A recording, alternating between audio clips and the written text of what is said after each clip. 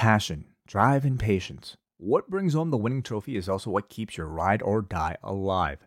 eBay Motors has everything you need to maintain your vehicle and level it up to peak performance. From superchargers, roof racks, exhaust kits, LED lights, and more, whether you're into speed, power, or style, eBay Motors has you covered. With over 122 million parts for your number one ride or die, you'll always find exactly what you're looking for. And with eBay Guaranteed Fit, your part is guaranteed to fit your ride every time or your money back. Because with eBay Motors, you're burning rubber, not cash. With all the parts you need at the prices you want, it's easy to turn your car into the MVP and bring home that win. Keep your ride or die alive at ebaymotors.com. Eligible items only. Exclusions apply.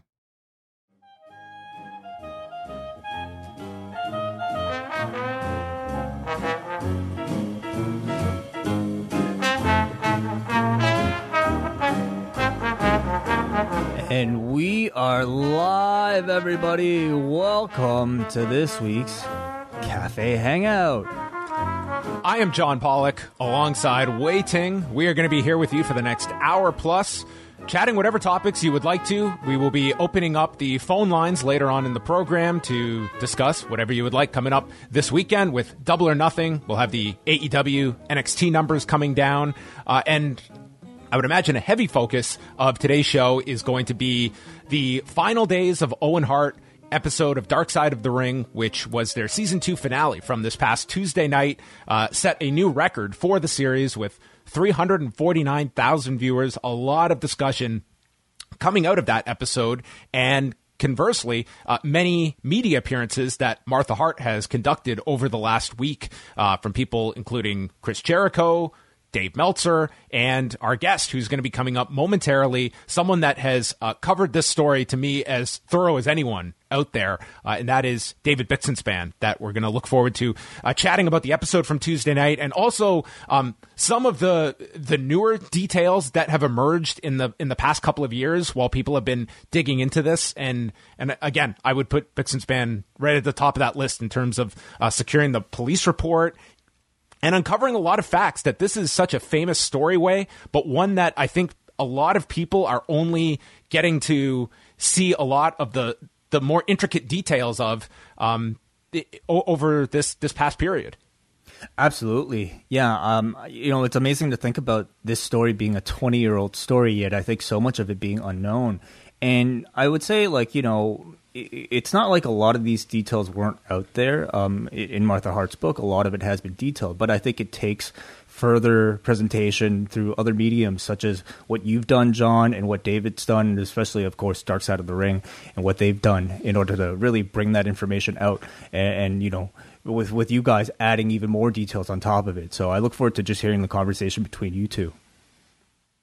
Yeah, and so we'll bring in our guest at this point. You know him. He is the co-host of the Between the Sheets podcast with Chris Zellner, has also done so much investigative work when it comes to the pro wrestling industry. He's written pieces on the Owen Hart case for Fanbyte, as well as the Daily Beast, which he spoke with Martha Hart in conjunction with earlier this week.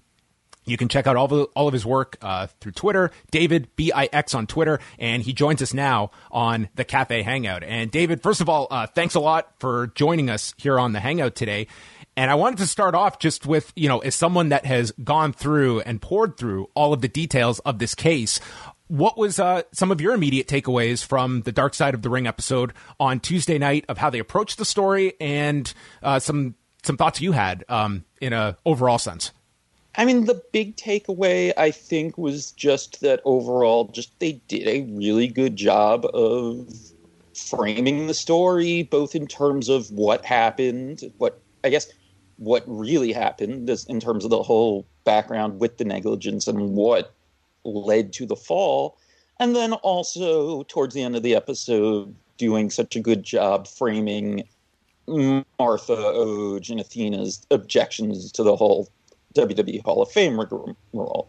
And even as someone who has looked into the case a lot, who has the whole police file, who read all of the documents, at least that are public, from the lawsuit that someone was able to get me from the Missouri court's website, and, has read Martha's book, there was still new stuff in the episode. For example, I don't believe she had said in her book that they never proved to a certainty whether or not Owen's rehearsal that day used the quick release snap shackle that was used in the fatal stunt, or the more secure locking carabiner. So that was new. We are having some unfortunate connection issues with John, so we're going to try to reach him back. But David, I wanted to also ask you, I mean, it certainly seems like part of Martha's motivation throughout this whole thing was to just show the world how negligent WWE was. I mean, seemingly that was her intent in even going to trial, at least, according to what she says. Do you feel like the documentary helped her achieve that goal? I think it helped her achieve that goal, but I mean, even from interviewing her last week, it did seem like that the big thing she would have wanted to be in it too was the whole back and forth in timeline with the riggers, because, and I get her perspective on this, if you don't know that part, then understanding WWE's specific negligence it's really not as clear. And I'm not saying this as a slight to Evan and Jason or anyone else, because they're walking a tightrope and having to fit everything into 44 minutes and also have all the background and then the aftermath. But that, I think it's such a key part of it. And it's the one thing that even people who know that it wasn't the appropriate equipment don't always know. So I wish that it had been covered, and I do think it would have been, the fact that she dropped Lumar, the manufacturer of the quick release, from the case, which even if the judge ruled that her and her lawyers did that in bad faith, which was well allowed WWE to sue, they had the big insurance policy. If she was just going for money, she would not have dropped them from the case. So I totally believe she wanted to go to trial and get the facts out there, but like she said, the stress was eating her alive. As far as what would happen in the end, as far as punishment, it would never be anything more than money. So I get her decision, but I do think, and she seems to kind of realize that she didn't necessarily consider the effect the settlement would have on the full story not getting out there in a mass media fashion, which I do want to add real quick before we move on. One of the things that really hit me when I got the police report a few months back is anyone could have gotten that pretty much since the case was closed in late July 99. When you consider how big a story this was, at least at first, it is surprising that none of the Kansas City media got it. Dave Meltzer or Wade Keller didn't get it, and none of the Canadian media picked it up.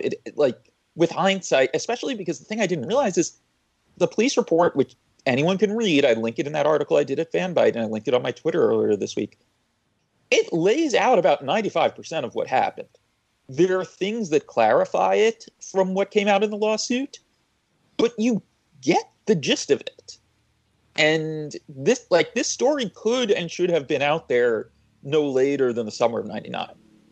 In terms of when going through the police report, David, can you talk a little bit about the role of Bobby Talbert and, from what you can gather, he to me is like a key figure that to my knowledge has never spoken about this. And he is, a principal individual involved of the rigging the day of.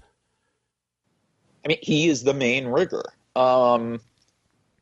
The thing that needs to be stressed too, because look, I think there are people in WWE that just never, because of what their jobs were and what they would have been privy to, probably never found out that he was never the guy in charge of Sting's stunts and that he had misrepresented himself.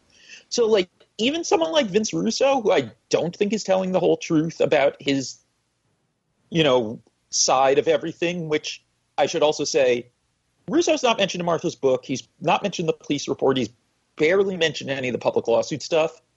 Other than booking a stunt like that in general, people do need to stop blaming Vince Russo. But anyway, Bobby Talbert, I think that also just affected people's perceptions over the years, that this guy had misrepresented himself as the guy in charge of Sting's repelling stunts. It turned out he was just someone who assisted pretty much in just the ones where they had to pull Sting back up, and only 3 times. He was not the guy in charge. It was Ellis Edwards was WCW stunt coordinator, and his main rigger that he would bring in was Barry Brazel. Now, I should mention Barry Brazel did recommend Talbot to WWE. Whether or not he knew that he didn't really have the requisite know-how, I have no idea. I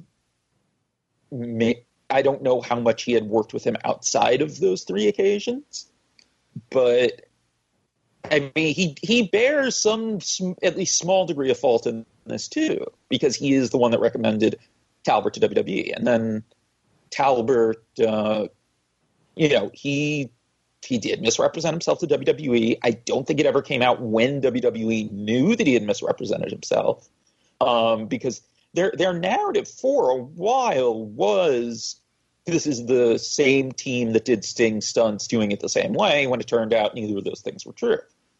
And then it turns out like he just really didn't have a good idea what he was doing. I don't know how much experience he had at the time, but not only did he use the worst possible choice as far as the actual rigging with the quick release, he used the wrong type of vest too. He used a jerk vest which is mainly used for either dragging someone like behind a car or kind of like basically for someone getting John Wooed, like when they're kind of yanked diagonally. That's what a jerk vest is. But the way it's designed, someone shouldn't be hanging in it because it cuts off circulation and breathing, which is believed to be why Owen was immediately adjusting his cape. And then in adjusting his cape, what's believed to happen is that because Talbot did not put enough slack in the release cord he tied to the quick release, that the cape caught in it and triggered the release. And to me as well, watching this episode, like it goes to a larger discussion about, okay, we have this horrific example of negligence that leads to the ultimate tragedy, and we fast forward to today of what the oversight is in these kinds of situations. And you go back to a couple of years ago when Sami Zayn talked about that Hell in a Cell stunt with Kevin Owens and kind of had that same thought, like we are being asked to do things that are sometimes, I'm paraphrasing, but beyond what we are capable. We are not stuntmen. And this is something where a commission necessarily is going to oversee this. These performers are not part of any kind of stuntman association. It's largely left to the WWE to oversee all of these stunts that, increased after Owen. If you want to look at Shane McMahon examples and other performers as well, that there's nothing stopping WWE other than their own internal decisions to lower a person from the ceiling next week if they wanted to. And that to me is like, there's still like that lack of protection to me of the performers if the WWE had their desire to do some dangerous stunt that we see many examples of on a yearly basis. Yeah, and I mean, even going back to then too, as far as I know, WWE never had a stunt coordinator until they signed Ellis Edwards a year or so after WCW closed. Mm-hmm. And I don't know if they still do have someone in that formal role. I mean, it didn't really hit me to think about it much until last night, so I haven't asked. But that is they really should have like a trained Hollywood stunt person that works full time for them. Because they have someone like Richie Posner who does the props and, as best as I can tell, is incredible at it and making gimmick stuff. But that doesn't all work together, though. I mean, with the example you give with, Kevin Owens, Shane McMahon, and all that, like, their job is not to hit a specific mark on a stunt. That's not pro wrestling. Some have been skilled enough that they're able to do it on something that's kind of above and beyond. I think besides, being able to hit the, modified crash pad version of the announce table dead center from the higher Hell in a Cell. Not just that, but then even, I forget which of the Lucha Underground produced. I think it was Eric Van Wagenen a week or two ago, tweeted a clip of a rehearsal and run through that Angelico did of that balcony dive from Lucha Underground, right? From the balcony to the center of the ring onto a crash pad that some of the studio executives had asked them to do for insurance reasons, which, Angelico nailed it. Ricochet did it after, even just for fun. But that's not the way wrestling works. They have their ring positioning. They know what they need to hit in certain parts of the ring and what's safer in the center relative to in the corner.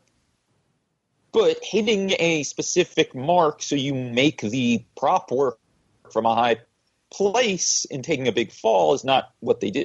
And there probably is still too much of that.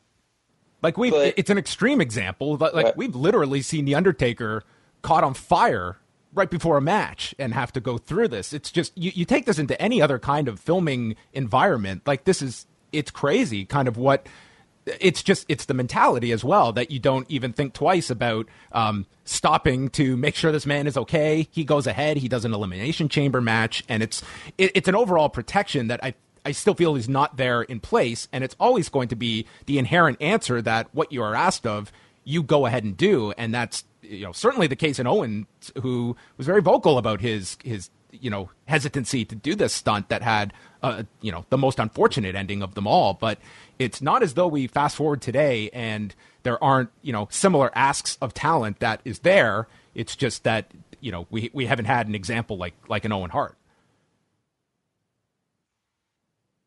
Yeah.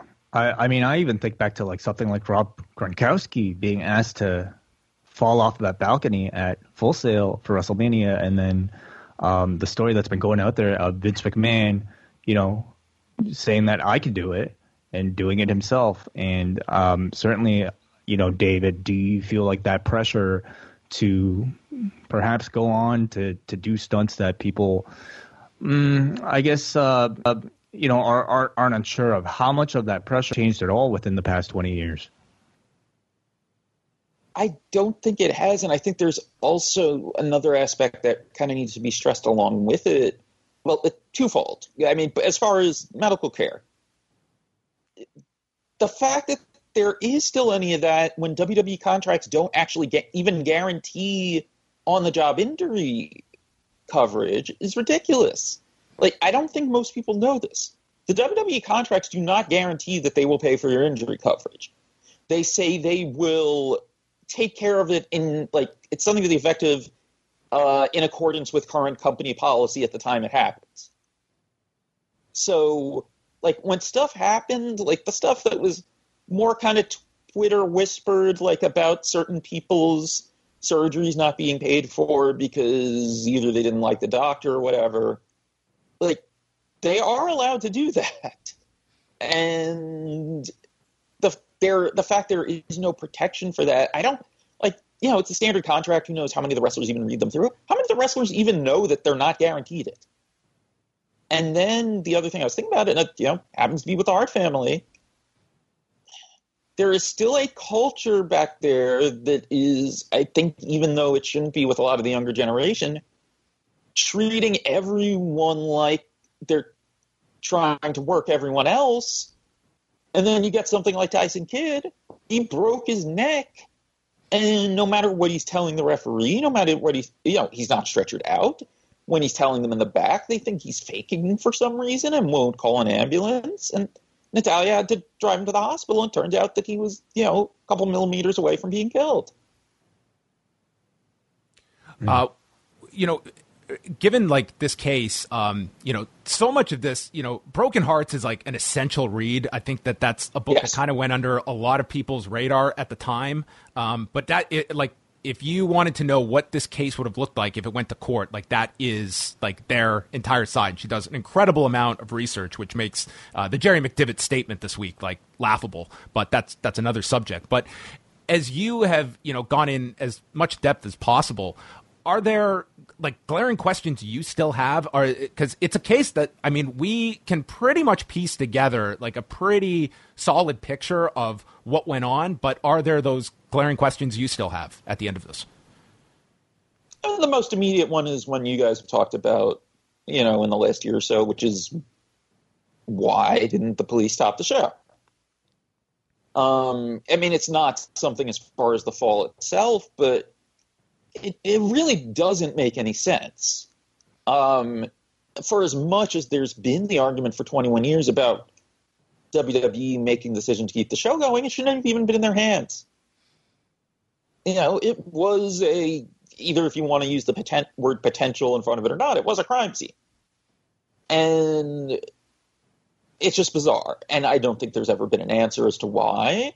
I highly doubt that if someone asked now, the Kansas City Police Department would either be willing to or maybe even able to give an answer.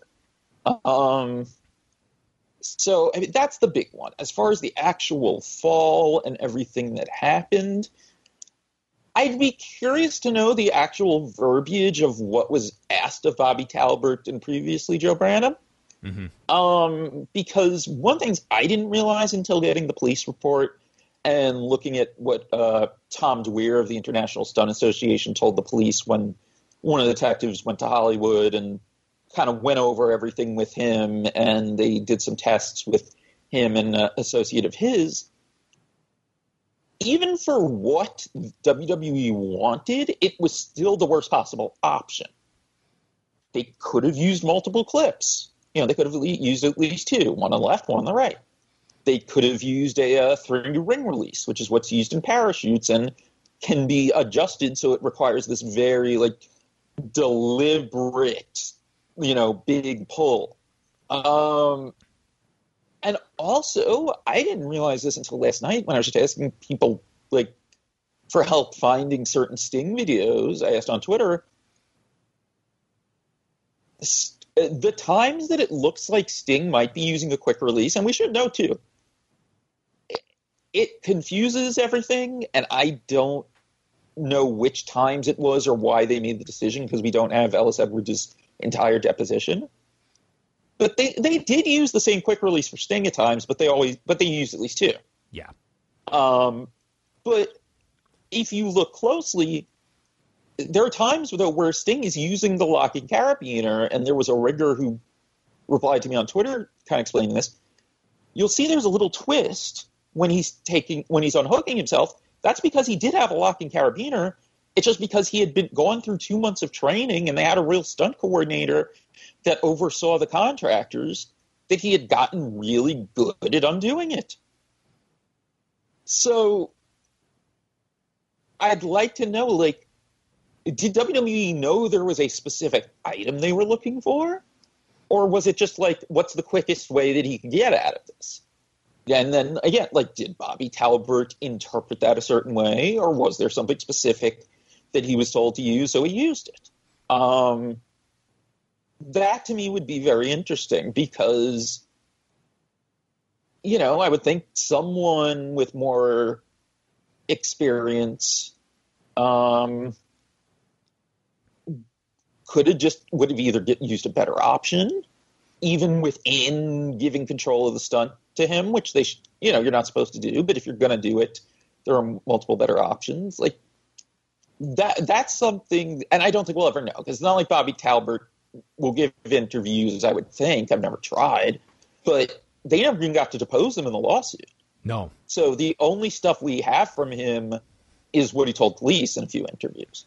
Do you guys know if he ended up continuing to work in the industry doing stunt rigging? He did rigging on one of the Rock's movies. Oh wow! In the last several years, yeah. I would hope he got better at it. Yeah, but I mean, the one thing a little weird. I hadn't looked at his IMDb first. I looked at, I don't remember what site, but it's one of those sites where stunt workers and actors can advertise themselves on. And if you look at the way he advertises himself, he's not advertising himself as a rigger per se. It's mainly stuntman work and stunt coordination. But if you look at his credits, he has done rigging. So that makes you wonder a little bit. Does he not seek that out specifically because of this? But I mean, yeah, he's still working. I'm not sure if he's in Orlando anymore, but he's still working. He's the one that I think would be someone that you would certainly want to hear from. I mean, was this a guy that had any aversion to using, the quick release? Did he did he voice any concern that, Joe Branham drew a line in the sand over using as well? And I mean, it's a little morbid to look at it from this way, but so much of this, it's, the cause of all of this is the idea of not making this look clumsy and saving, a handful of seconds in terms of using the quick release versus the locking carabiner. And yet this whole stunt, it was designed to be a spoof on the legitimate version that Sting had done, that it almost works to what their goal was of this, to have that stumble, to have him playing around trying to release the carabiner at the as he falls down. Like, this was not designed to be this slick stunt that goes off and looks flawless. It was supposed to be a comedy bit at the end of it. It's all of these questions of how it gets there. I think that's the frustrating part, that when it said that this was so needless, it really was in every sense. Yeah, and one thing that's also kind of weird too, and this didn't really even hit me until last day or two, Owen had only done this any kind of repelling stunt once before, which is also kind of weird, because if you think about like online arguments over the years and stuff, you'll hear the idea that he did it several times. He didn't. He only had done it once before 6 months earlier. Yeah. And in St. Louis, coincidentally, where Raw is the night after, which is just a weird coincidence. Yes.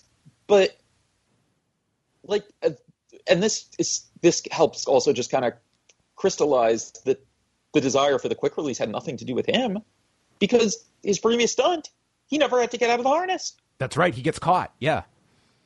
The idea is he gets, like, I think, stuck a few feet up, and then they just pull him back out after Steve Blackman's wailing on him. So it's not even anything he, did, so to speak. This is just something they had been wanting to do. And the other thing that's just ridiculous, too, is he's coming out first, especially if you believe Russo's thing which I don't know if I do, and we'll get to that in a second, that he originally was supposed to come out second and then told Russo, no, wait a second, this doesn't make sense. If I'm just hanging there trying to get out of the harness, then Godfather would have to just start beating me up. But, which, I mean, when Russo says things that make more sense, I can kind of buy them, but like that. But still, it's just like, he's coming out first. His opponent is someone who has a very elaborate ring entrance. Like, it doesn't even make sense for the specific match and angle that you would need to save those seconds. One other thing, I mean? Yeah, absolutely. I completely agree. It's kind of alluded to in the documentary, but not outright said, but I've heard it enough times. And there was a time period, like, I think this was just assumed, but just to like set the record straight here, when we get the aerial shots and we're seeing the blood there, like, I went back and watched this, and there is a scene on Heat where there's a Brood segment, and like, are we definitive? Like, that is not Owen's blood, to the best of your knowledge? Is that, because that had always been my assumption, was this was the Brood segment, that there's a scene, and I can't remember the performer off the top of my head, who gets the bloodbath and just like wipes across the edge of the mat, and that happens on Heat, not the pay-per-view. Okay. From the little I tried rewatching a couple nights ago, and just also my understanding of it over the years, my belief has always been that the big stain is from the Brood bloodbath using stage blood. But the police report says that there are two real distinct blood stains in addition to the stage blood. Okay. Like, it specifically says that. Okay. Like, so they did, a luminol or whatever test. Gotcha. So I believe that is Owen, because I don't think anyone bled in the matches before he fell, right? No, because, I mean, they did have the hardcore match before, and I don't recall there being, like, any blood on the show beyond that brood spot that preceded the accident. I mean, Nicole Bass, I think, got cut from the guitar shot, but that's after Owen fell. Right. Which is when the shot probably would have been. But anyway, so, I mean, my understanding is that until he had basically internally bled out while he's still more or less still moderately alive, that he was bleeding from a wound on his arm. Right. So there is Owen Hart's blood in the ring when they're wrestling. The people who have been, saying on Twitter, oh, that's a lie. I think they're mostly trolling because if you look, there are people who are searching out and replying to every single tweet that mentions Owen Hart's blood being in the ring. But I'm not sure they have any idea that they're wrong either, if that makes sense. But no, it is his blood. And also the ring, at least this got mentioned, talked about it in the documentary. Like, the ring being broken in the show going on, too, is ridiculous in its own way. Completely. Do you have the faith that today that show 1,000% stops immediately? If it's in WWE's hands? Yes. No, because of Lawler.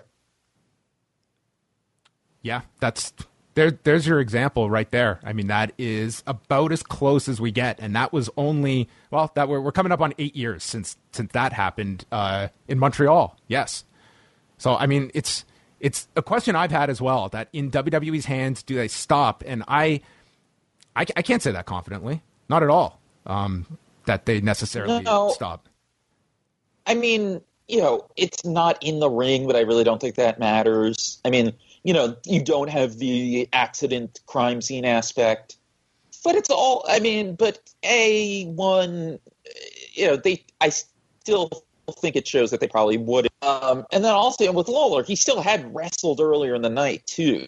Like, you would feel like you'd want to just cut bait on the show there for a number of reasons, tying into him having the heart attack. Or, I mean, even technically, it may not even been a heart attack, right? It was, it turned out eventually that I think it was like a arrhythmia type thing and his heart stopped, right? I think it was like cardiac arrest was like the term. Yeah. Right. So, no, I mean, I don't think they would. And just so I don't forget it too. So as far as Russo, and I'm kind of curious what both of you guys think about this.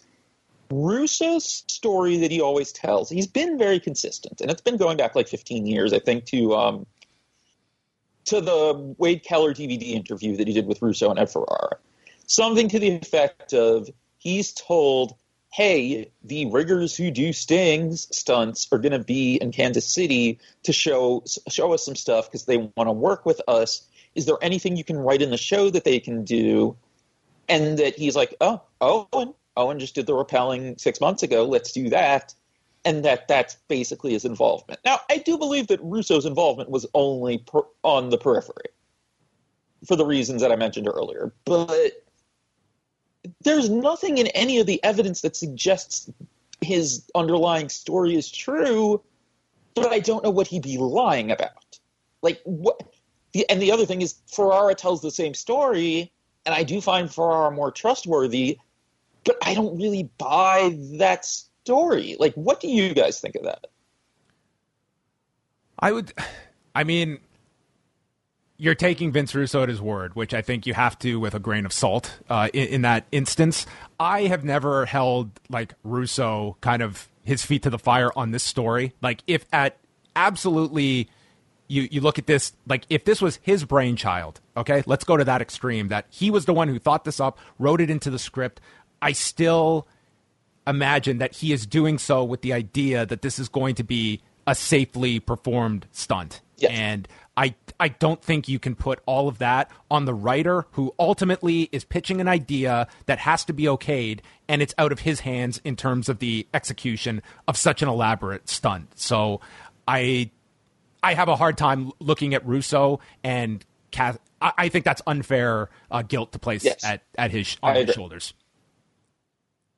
But in terms of being told that, I mean, that's Russo's story, and it's like I can't take that as gospel either. No, I can't. But it's like, it's weird to me when it genuinely seems like he really does not have any real blame here. Like, but the fact that Ferrara also backs him up, like, is it just as simple as just plain, just even though they didn't really do anything like at fault? Like, just guilt on their part because they consider themselves the ones who put him in the initial situation? I'm sure there's something to that. I think that anyone involved with that, from concept to execution, I mean, probably, has to assume some of that internally afterward. I don't know if that is their way of looking at what caused this. I mean, I don't dismiss it outright that they were told, hey, we want to come up with like that it was, instead of coming out of like their thought process, that it was an idea, hey, incorporate this. I don't dismiss it out of hand. But I can't really get into like, the motive of them, if they are not being accurate to what the rationale behind that would be. Because I think a lot of people that if you look at this case, I think that the writers, it's like once the idea comes out, it's like that's kind of out of their purview at that point when it comes to the execution of this. Much like, I mean, that's another part of all of this is that you look at, like, it's not as though they tone down the risk level for a lot of the Shane McMahon stunts, even, the No Way Out 2000 stunt with Mick Foley. Like, that's considered, the safe version of a Hell in a Cell stunt for him. And there's still, like, a degree of, expertise that needs to be done to execute that flawlessly, and a lot of trust in the people that are performing this and putting this together. And for Mick Foley, I mean, going through that first Hell in a Cell where there was a lot of damage that guy took, that I don't know if I would have that same level of trust in terms of just executing what, I mean, turns out fine in 2000, all things considered. But I mean, this was not like a lessening of these performers having to have an inordinate amount of trust in the team that are executing and, setting out as safety measures as best they can. Yeah, and that's also with the second big bump in the Hell in a Cell match also having prop failure. Like, I'm not sure I've bought that there was nothing supposed to happen, but it seems like it was gimmicked and they were way too optimistic about how that gimmicking would work, that it would be that the panel on the top of the cage would, like, go diagonal and Mick could slide down, which, like, with hindsight, it's kind of amazing that they thought that could work as opposed to what ended up happening, which with Mick just going straight through. Something else too, and just to close the loop on what we were just talking about, because I think it's important, and not even just in the context of Russo, but it is the thing people used to put blame on him. Even though Owen was supposed to get stuck a few feet up, pull the release, and do a pratfall, that's not why the quick release was there. The pratfall was put in because they had the quick release. The quick release, as discussed before, was something they had just been trying to get for a while for stupid production concerns. So I get why people have had that misconception, but it's not what happened. It was just something that was there because it was like, oh, we have this quick release now. We can do this. But it was not causative of anything. So you get what I'm saying, though. Like, it's something people used to blame Russo, but even then, it's like, in knowing what really happened, people should know it was the effect and not the cause of anything. As we wind this down, David, I just wanted to ask kind of like your overall thoughts on Dark Side of the Ring this season. I mean, they did some tremendous numbers, including in some demos, including the main one, topping out last week's NXT, and where you see the series going for the directors involved, the producers, and for Vice as well, that has found this, the thing that has been an amazing franchise for Vice TV to get itself around. What do you think the future of this show is? I gotta think Vice TV will want a third season. I mean, the thing that's just a little weird, I mean, besides also that with the travel and everything they'll have to do, we don't know exactly when a new season would be entirely feasible. But, the fact that it's weird that Vice has been sort of not as bullish on the show, it seems, as they should be. Because, they were kind of weird about doing a second season and when they'd give, just getting the thing on a the air launch seemed date. to be like an enormous fight just to get the series on. And yeah, like I would just say that this has been a home run for those involved. Yeah. And a season 3, to me, the ask will be that much more in terms of, hey, we've shown you what this is our proof of concept. To me, it's just season 3. It's like I would not be agreeing to do this on the previous terms. I would want, a sizable increase in whatever is being offered. I think that it's, they have an enormous amount of leverage to me to go into a third season. And for Vice, I'm really curious how this all turns out. I mean, especially when, not only did they do the record viewership, not only did they do the record key demo rating, I mean, the big thing with this week's episode to me is, besides being last week, or the last several weeks of NXT and the key demo, is the ranking of the shows all day Tuesday on cable and the demo. Their previous high was something like, I think, 68th for last week's episode on the Road Warriors. This week they were 31st among cable originals for the day. I mean, when you consider the footprint of Vice TV, that's incredible. So I gotta think they're going to want, I gotta think it's an inevitability. Maybe it'll take longer than we'd like because of the way the pandemic would affect shooting. But I gotta think there's a third season, and I gotta think Vice probably has a better idea of the value to them now, especially now that they added the after show. Even if that doesn't do as well, still, it's a shoestring budget show that I'm sure is doing better than most of what they put on. And also, we should mention, too, we haven't been getting these numbers past the first week. But if the first week's any indication, just on TV alone, the actual viewership of each episode is several times as much as the premiere. Like, you'll see people sometimes being like, 250,000 people are watching this. What's that in the grand scheme of things? No, the viewership with, like, the first day replays and I think also DVR for the Benoit episodes was something like, it was like 1.2 million, right? It was something in that range. And we're talking YouTube and just piracy sites and everything as well. Right, that's not even counting YouTube. Yeah, I mean, also with YouTube, too, like, they have not done a good job policing YouTube. So there's a lot of unofficial YouTube uploads that are getting a lot of views, and they probably should do a better job with that. But regardless, I think it'll be a season 3. As far as how season 2 went, I think overall it was much better than the first season. I say that as someone who liked the first season, but more consistent tone, better edited. Like the first season, there was kind of this, I don't know if I would say it was a pattern, but there were at least a few episodes where the last 5 minutes always seemed very rushed. That wasn't an issue. They seemed to ground the show more. They seemed to get a better balance of, if we don't have new information per se, always grounding in the emotions of the people it affected.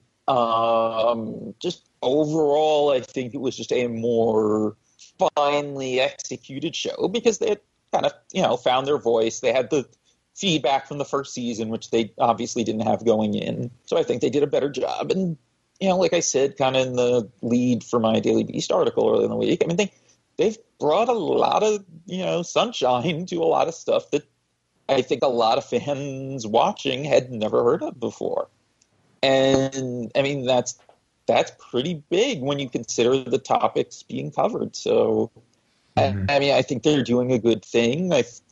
I think it's frustrating that there are so many, when I say this, I'm saying, self-identified WWE fans who see covering anything that reflects negatively on the company as a hit piece, or I even saw people use the word propaganda, which is amazing in context, but it sucks that there's still that element, and we could probably go on for days just talking about the negative reaction to the show and the Martha interviews, but I don't think it's worth talking that much about. But I really liked how the show was this season, and I mean, there's part of me that wishes the way that they could do the first season episodes over, to kind of smooth out the imperfections that weren't really in this season's episodes, excuse me. But I'm really happy with it. I'm looking forward to whatever they do with season 3. Well, Bix, you were correct in assuming we would need more than 15 minutes to chat about this, so you've been very generous. How did you think that would be enough? I was being courteous of your time. I hate being one to ask for a marathon session, but we'll definitely have to get you back on. Your reporting on this story and so many have been excellent. Where do you want to direct everybody to go follow all of your work? And do you have anything down in the pipeline regarding Owen? Because there is this documentary that, to my knowledge, is still going forward that will probably, resurface a lot of these stories whenever that comes out. I mean, to take that one first, I've been thinking about maybe, and I don't even know where I would publish it because I would probably want to pitch it to someone because I'd want it to have like good SEO. I feel like someone needs to write like a frequently asked questions thing about it that just lays everything out topic by topic as opposed to being a narrative. Like even though like the article I did a year ago for Deadspin did incredibly well, a lot of people read it. Like there are going to be people who aren't going to read even like a 2,500 word article.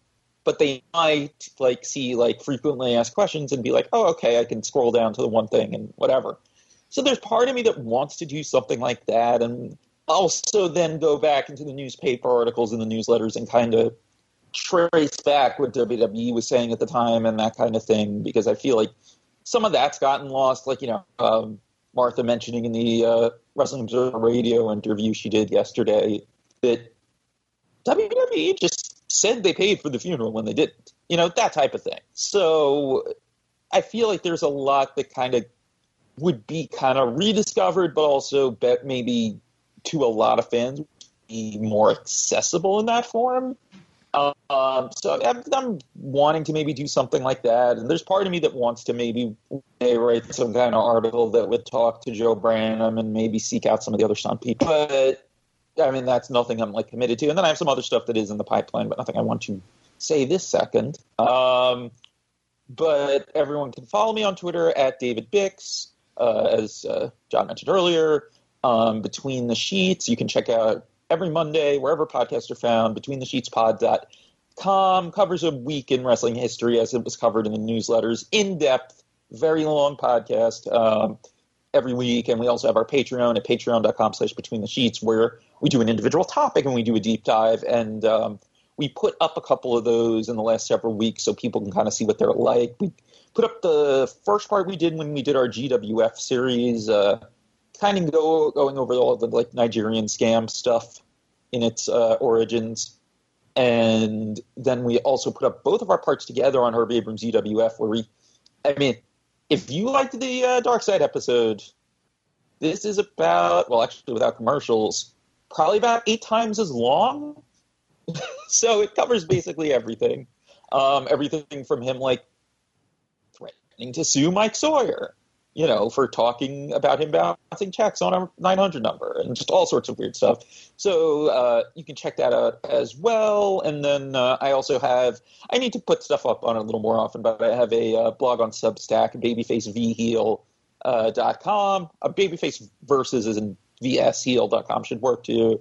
But I'll put stuff up there, and I'll put up some, if you do a paid subscription, some exclusive stuff as well, like with the steroid trial and all that. So I basically, if there's something I just kind of want to quickly throw together, or if there's something that I don't really think I could pitch, or is too granular or too geeky within my own milieu, it'll go up there. And I did put something up earlier in this week, kind of because I had not gotten to go in depth in it before, on the whole the thing I mentioned earlier with the International Stunt Association guy going, and like how he explained that the quick release with Owen was even the worst option for what WWE was trying to do. So that's there. I think that's it for now. It will be. I know people keep asking me about it. I'm going to be launching a podcast there too, where it's going to be like a different topic, kind of along those lines. Law, crime, whatever. And I do have a few episodes banked, but it's been delayed by a few different things I'm doing. But that is coming soon. So thank you guys for having me again, though. Oh, we appreciate it. We'll definitely have to have you back on sometime. Thanks.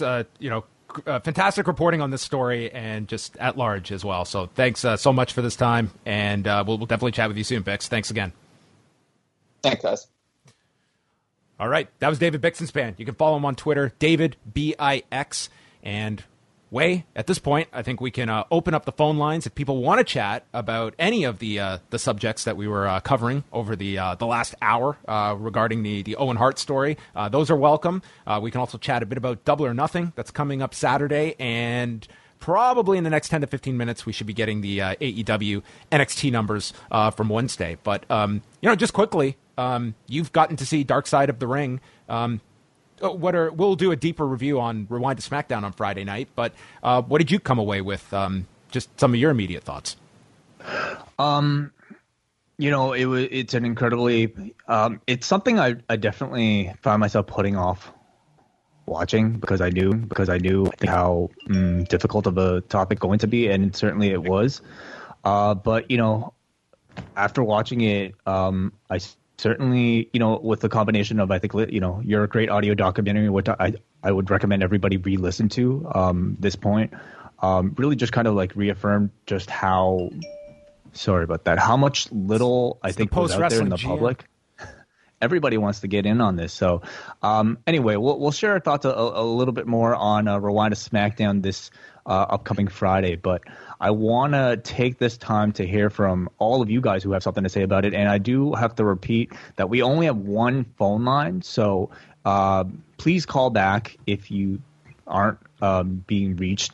And before we do that, let me just do also, my best here. When we get to calls, I want to try and get to as many as we can. So let's try and just get your question or thought in, and we want to just fit as many as we can in because we got about 15, 20 minutes left here. Yes. Okay, we go to our first caller. Hey, this is a video call. State your name and where you're calling from. What's up, John and Way? This is Aaron from Cincinnati. Hey, Aaron. Long-time listener, 10 years or so. Visited Toronto with my family. The first thing I had to do was go drop off some gift cards, you boys. Oh, man, thank you. No worries. And I've been, at home, obviously a lot. So kind of coming off that heavy conversation, just kind of Way, I saw something on your Instagram yesterday making some kind of food. What's some of your go-to meals, man? Like, I'm desperate for some new recipes, some new ideas. I'm just like burnt out on salads and all that kind of stuff. I appreciate the call.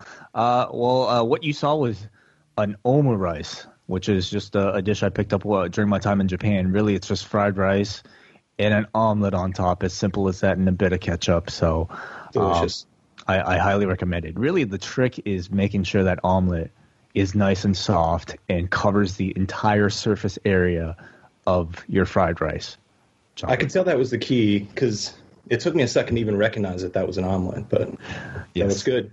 Actually, Way's latest dish he's working on is the UWF Mondo Guerrero Taco Grande special. Actually, I think Way's trying that one out. With sriracha, of course. That's right. Do you have a wrestling question on your mind, or was it just the food? No wrestling question, man. I love it. I love it. We'll take food questions. I want to bridge that gap. That's great. Thank you so much. Appreciate it. Talk soon, guys. See ya. All righty. I like that. We go up next to, I believe this is just a standard audio call, but Alex, are you on the line? Alex, you might be muted right now. If you are, you can unmute yourself and join us on the phone call. Is that better? That is better. How you doing, Alex? What's on your mind? There we go. Sorry about that. I don't really know what to add to the conversation. Last guy stole my "What's your favorite food?" question, and David Mixon's man covered everything there is about Owen Hart. But there we go. It was just a quick one because, as you say, you want to get to a lot of people. But do you think we're at a peak time for like wrestling documentaries at the moment, with like The Last Ride coming out, this on Vice? A lot of people hold like the ECW, DVD is like the peak of WWE produced ones, but I think it could be a pretty good time. I find it more interesting in the product, to be honest, like in ring right now. Peak time is I don't really know how to classify that, because certainly if you're talking about like the most famous wrestling documentaries, I would argue that the late 90s were your peak time with Wrestling with Shadows and Beyond the Mat. Now there's certainly more of an abundance of them, many of them being produced by WWE themselves, which, that's one thing I'm really happy about Dark Side of the Ring being as successful as it is. It gives voice to, like painting pro wrestling history with well-produced, high-quality, researched topics that aren't just produced by WWE. We have an independent voice now that is really shedding light on these topics that, WWE has no control over. Yeah, there's a great deal of difference between like an in-house, like all you need to do on Tuesday night is flip between Dark Side of the Ring and the Ruthless Aggression episode on FS1, and there's your contrast. I mean, they're to me two completely separate things. No, excellent. Cheers, guys. Thanks a lot. Thanks very much. Thank you, Alex. Cool. Thanks, man. Skype us anytime, everybody. Phone lines are open right now, and I think we're going to continue taking as many calls as we can before we get our ratings. But our man Neil, are you there? Neil, are you there? Hello, our man Neil. How you doing? I'm doing really well, thanks. How are you, Way? I'm not bad, man. What's going on? And John, of course. I just wanted to put a bit of a shout out there for Jamesy, for the Euro transfer window. And I'd be very to get off the air to know whether the two of you voted and for whom. But I did want to touch just before getting off the air and letting somebody else on, what John had alluded to while talking to David. What John had for dinner last night. Yeah.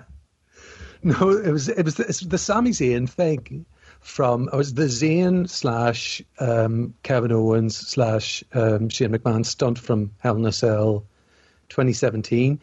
And, you know, I heard that episode of Talk is Jericho when they talk about that. And I do have some of the quotations in front of me and from a report at the time. And it struck me when I listened to it. And, you know, they don't mention Owen, but at the same time, this is so many more years later. It's only 3 years ago, not even, because it was at the end of 2017. And, you know, Sami is saying, to me, this is an elite Hollywood level stunt. And they were just kind of like, pull him off. And then he sort of rehearses the conversation. Well, hang on. When exactly do I pull him off? When you see Shane's foot come off the cell, hang on, look. I have 1.8 seconds to make sure I go from being invisible to grabbing him. You don't understand the margin of error of this. So he was really very, open and honest about the margin. Concerns about it. I mean, the difference between success and catastrophe in that kind of a stunt, it's measured in inches and seconds. Like that is the margin. It's extremely. And it's somewhat, like, to my point, is that it's almost like routine that this is something that, like, that wasn't a big subject coming out of that stunt at Hell in a Cell. It's expected when we do Hell in a Cell that something of that nature is going to happen. It certainly was ahead of the Shane McMahon Undertaker Hell in a Cell. And I don't think we give enough credence to what is being asked of these performers, and also how it's just been drilled into them that this is part of the job when it really isn't. Absolutely, yeah, 100%. I just wanted to re-emphasize that point because Sami is, is more outspoken than you might normally expect a WWE employee to be. At most of the time, in fact, and in that interview, he's laying it out pretty clearly. You know, he says if it was Hollywood, it would have been rehearsed ad nauseum. They would have had professionals, which implies there weren't professionals. So. I just wanted to make that point. And again, once I get off the air, I'd love to know who you voted for in the BWE competition. Thank you, Neil. Appreciate it. Bye. I personally, I want to congratulate, first of all, the entire group for, I would say, an all-time great BWE podcasting. Congratulations to the winner, Jamesy. However, my vote did go to Benno and Regress Wrestling. I'm going to have a really sad answer. I didn't vote, so I thought it was. I can't choose. It'd be a conflict for me. Jamesy's card, though, I think the clincher was certainly main event of Cesaro versus Will Ospreay, and certainly having Kane on the card that didn't hurt either. Our favorite European wrestler, Kane. Let's go to Brandon from New Jersey. Please unmute yourself, and hopefully you know how to do that, and you can turn off our voices in the background. Have you figured out? Yes. Hello? Great. First-time caller, Brandon from New Jersey, figuring out Skype. First time, long time, guys. How are you doing? Oh, goodness. All right. All right. I'll be real quick. I got 3 questions real quick, and I'll get out of here. 3 questions? Oh, my goodness. 3. I'll shotgun them like a brewski, and I'll get out of here. All right, number 1. The thing with the Owen Hart thing that really disturbed me was the whole family thing and how they some sided with Vince and whatnot. And I don't know about you, but if some people in my family did that to me, if I died like that dramatically and they went with the other side, I'd be rolling in my grave. That's just unacceptable. And I'm sure you guys are in agreement also with that. That's just total nonsense. And go ahead. I'm sorry. It's difficult, I would say, for me to completely say who's right or who's wrong in that scenario. Certainly, my heart would be closer to the victim's immediate family and Martha and Their case is a unique one because they happen to be a family that primarily makes its income strictly from the person that, was responsible for the crime. And that just makes it much more, I would say, of a complicated issue than something I would be able to put myself into. I do have some sympathy for the ones that were classified as like neutral, that Martha, was not happy that they stayed neutral with, an example being like a Ross Hart. I can only imagine being in the middle of that and your family is divided as much as they are. There are some that are either attempting to or are deriving an income from WWE. It was a horrendous situation. The story of like the facts of the agreement being sent to Jerry McDevitt, it's a pretty tough story to understand the motive behind that. But it was such an ugly story that, realistically, it definitely had like lifelong scars coming out of that. And so much of it played out in the public. Like, it was a really nasty look for the family. And I can't fault Martha for having the feelings she does now, which, I mean, really doesn't come out that she has any ill will towards them. But what's done is done in her mind, that there's not going to be any relationship with those people. It's, there are going to be, forever lasting scars as a result of that. I feel bad for the kids too, man. That's who are totally, the third generation who are kind of had to see the older generation do all of this. And I mean, they're kind of, all of those people are kind of, they're the ones caught in the middle, and they're the bystanders, unfortunately. Two, my second question: do Oj and Athena do they still have relationships with their cousins that are still wrestling, or are they distant with them? I mean, it sounds like it's like there's been like interaction. They're all in Calgary right now, but I mean, Oj is doing his like studying over in England. So, I mean, it's not as though he's even over here, but he is right now.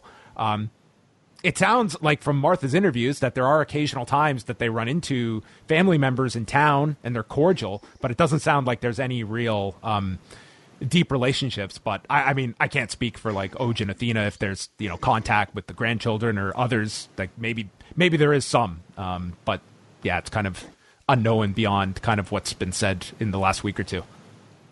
And my third and final question for the Stampede match: are they going to use CFL rules? I'm out of here. Peace. CFL rules, so like bigger balls. Does that mean they're going to be going to the government asking for $150 million at the end, like the CFL is currently? Maybe this match will be radically Canadian. Maybe that'll be Chris Jericho's tagline. Radically Canadian? Right. Yeah. Okay. Last call before we get to our ratings, if they're out there yet. But caller, you're currently muted, but please unmute yourself and tell us what is on your mind. Hey, what's up, guys? This is Jesse from Queens, New York. How you guys doing? Hey, Jesse. Hey, Jesse. Good. I'm a long-time listener, first-time caller. I'll try to be quick. So, first off, the fact there's no baseball on, I want to thank John because I have the next best thing, which is a baseball mogul. He mentioned it in his podcast. And yeah, so, finals are over. I've been playing it. So, thank you for putting me onto that. No problem. I can give assistance. And as far as this week in wrestling goes, with the Owen Hart documentary and with the passing of Shad Gaspard, I think kind of brings to light to me as a fan, especially that the WWE is just not a morally good company with the way they've handled, or with the way they handled Owen Hart passing, and it was a crime scene, but they kept the show going, and just looking at the character that Shad Gaspard portrayed and other characters around that time and just about the history, it just makes me as a fan not want to support them anymore. And it sucks because WWE it's a good time. You go to their live shows, but just I can't go there with a good conscience anymore. And I kind of want to get your thoughts on that. Thank you. Thank you, Jesse. Listen, like every week, it's especially while watching a series like Dark Side of the Ring. I mean, this entire series and specifically this entire season feels like it is putting like a show that puts Vince McMahon on trial. And it's like putting Vince McMahon at the gates of like, and it's like, here are all the sins that you've committed throughout your lifetime. It's something I think as a wrestling fan, and specifically a North American wrestling fan, I think it's like a lot of us have thought about. Vice is doing their own remake of A Christmas Carol. Pretty much, yeah.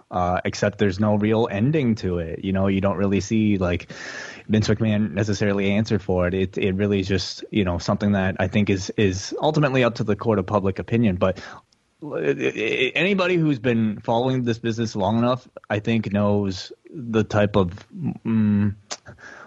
person that is running this particular company. At the same time, he's got a legion of like followers and you know, employees, and you listen to somebody like The Undertaker, Mark Calloway, talk about how much respect he has for Vince McMahon while working for him. It's a very complex type of relationship, I'm sure he has with his employees, his audience, and it's, yeah, certainly like when you look at all the terrible things that have occurred under his watch, it makes things incredibly difficult to justify continue being a fan. But, you know, how much of that should bleed into, I think, the efforts of the performers who, you know, continue to, I would say, like, to me, you know, continue to do their best regardless of like the history of the company. And that line will be different for really any fan. I think that's always going to be that is the transaction. It is, what are you comfortable with some of the more questionable actions of this company versus the entertainment I receive in return for that fandom that I put into this company. And for a lot of people, they can either separate the good from the bad, they can ignore the bad, or they just begrudgingly acknowledge it, or just understand that, yes, this is a company that has a lot that you can pile up that does not put it in a shining light, but I still get an enjoyment out of that product. A month ago, we were talking about all of the cuts during the midst of a pandemic and the belief that, listen, this is a publicly traded company that has an obligation to its shareholders. And if you want to view this company in that kind of a relationship, then that is, many people may not be seeking this to be a company that has the interest and fairness of their employees and independent contractors at the top of their priority list. It's that's always a justification that you're going to have to make, and sometimes it's very messy when it comes to your fandom and questioning that, and that goes beyond WWE as well. Ratings are in. AEW on Wednesday did 701,000 viewers, 0.26 in the demo, 7th for the night among cable programming. Meanwhile, NXT was 53rd with 592,000 viewers and a 0.13 in the key demo. So, once again, Dark Side of the Ring topping NXT this week. And AEW was up this week. They did 654 last week. NXT was down this week after doing 604 last week. So down slightly, down 12,000 viewers. Any of that surprise you, John? You know, it was not a giant bounce back for AEW, but they were coming off their lowest number ever last week at 654 and their lowest demo ever. So in that sense, it was a moderate bounce back for a show that, I mean, beyond being the go-home show, I wouldn't say this was a show that on paper grabbed your interest level. There was nothing to me that was announced that was like, can't miss. But 7th for the night on cable, that's still, like, that's consistent. You know, we look at Raw, that their viewership is way down, but they are still... Mm-hmm. The difference I'll say is this, that when you look at Raw, is they are still on top of the cable ratings on Monday.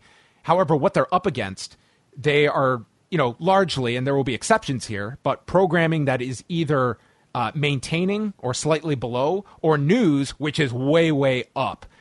There probably, and I should look into this more, but there probably are not a lot of examples of shows that are creating new content and have lost so much audience as Raw has. And that's a question we won't be able to answer until there's some kind of normalcy period where we can look back and say, was there an audience that tuned out during this period that never came back? Or was this I'm taking a break phase for 300,000 to 500,000 people that comes back, and a year from now, they're consistently above the 2 million mark? Or is this a new level that we can expect Raw to be at? We don't know that answer. That'll be ultimately what this period is remembered for, either a short interim period where interest was at its lowest for Raw, or it was something that ultimately drove people off that found other things to do with their Monday nights.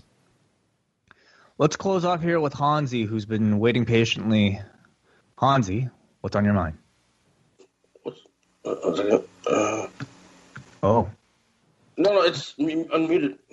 Yep, you're there. We can hear you. Oh, you can hear me? You are live, Hansi. Oh, yes. The world is listening, Hansi. Yeah, I'll be quick, but Paul, I got to give you props for the, when you cover the G1, right? I never take into consideration, kind of take it for granted that you have all these things tallied up. And it's kind of a testament to see how WWE audience would do with the G1 kind of mini.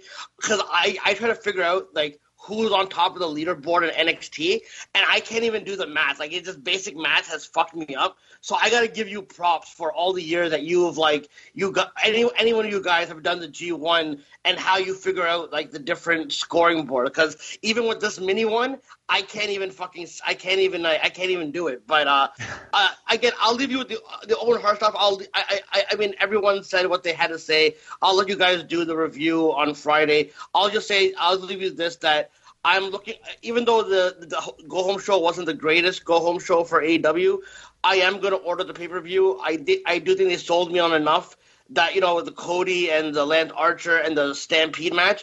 My question, though, is, do you guys think that there's going to be a big surprise? Do you think the rumors might be true that it might be Sting, or do you think that's far-fetched right now? And I'll leave you with that. Thank you for all the good work you guys have done. And it was a good interview with David Dishpan. Thank you. Thank you, Hansi. We appreciate it. Yeah, there's certainly the potential to do that. I wouldn't, I think Sting where? Sting and part of what? Oh, clearly he's got to be in that ladder match, right? Of course. Yeah. Yeah, you could do it. I guess the question is, like, what is the end point with Sting? Like, is it to do one big match at some point?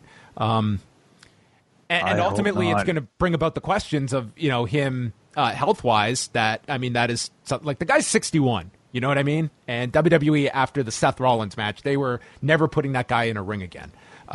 So I don't know.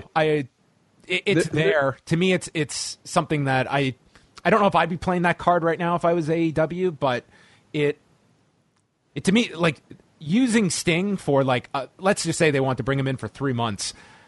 I think doing so without a crowd, I don't know how much he would necessarily mean to business, but from a live pop, it would have been enormous, but you don't have that. So I don't know how high that would be on if that was an available option, if I would necessarily be exercising that one. I think there's certainly a place for Sting within AEW and the history that they could draw from, but for me, it's not in-ring. I think his days are long done as an in-ring performer. I don't even want to see him in a tag team situation, but as a mouthpiece for somebody, as somebody that, you can use just to have somebody to, help get in the midst of in the middle of a storyline already. I don't know if you find, like, to me, he would be. But the alternative to put him into the ring, I think, is worse. And I think, you risk like AEW having bad matches. And that, to me, at this point, is still something that they seem to hold at a very high standard. So beyond that, of course, Mike Tyson is going to. I guess you and I will do a bigger preview of Double or Nothing, perhaps also on Rewind to SmackDown. There was a lot we probably wanted to get to. I also though just wanted to talk about how Hansi mentioned, like, the round robin tallying that they did on NXT. I definitely agree that they could have done a better job, I think, catching the audience up on what these points were and specifically what they mean. Going into that last match with Kushida and Drake Maverick, I don't feel like they really did a good job setting out the scenario of what would happen if this guy won versus if this guy won, and what the possibilities are. To me, that's part of the fun of the G1. When you get to the finals, thinking about all the possible, like, nerdy scenarios, and for whatever reason, they just never really hit on that, which I'm a little bit disappointed by, but nonetheless, they did get to a 3-way tie here in Group A, and next week they're doing a tiebreaker between Kushida, Jake Atlas, and also Drake Maverick. So we shall see what the winner is, who will go on to face El Hijo del Fantasma for the Cruiserweight Interim Championship. All right. That's going to bring an end to the show. So I want to thank all of our callers who called in over the last half hour or so, as well as David Bixenspan for joining us for an extended chat. That was great stuff, chatting about the Owen Hart case from a lot of different angles. And yes, we'll be back Friday night, Rewind to SmackDown. That will be available to all members of the Post Wrestling Cafe. And then Saturday night, we're going live immediately after Double or Nothing. If you're a Double Ice Cap or Espresso patron, you can tune in live and phone in with your feedback to the show. And then we've also got Total Recall on Sunday. So all of that can be found at either postwrestling.com or postwrestlingcafe.com. That is it for us. Thank you for tuning in to the Cafe Hangout. And thank you to Phil Chertoff for the snazzy graphics. Much appreciated.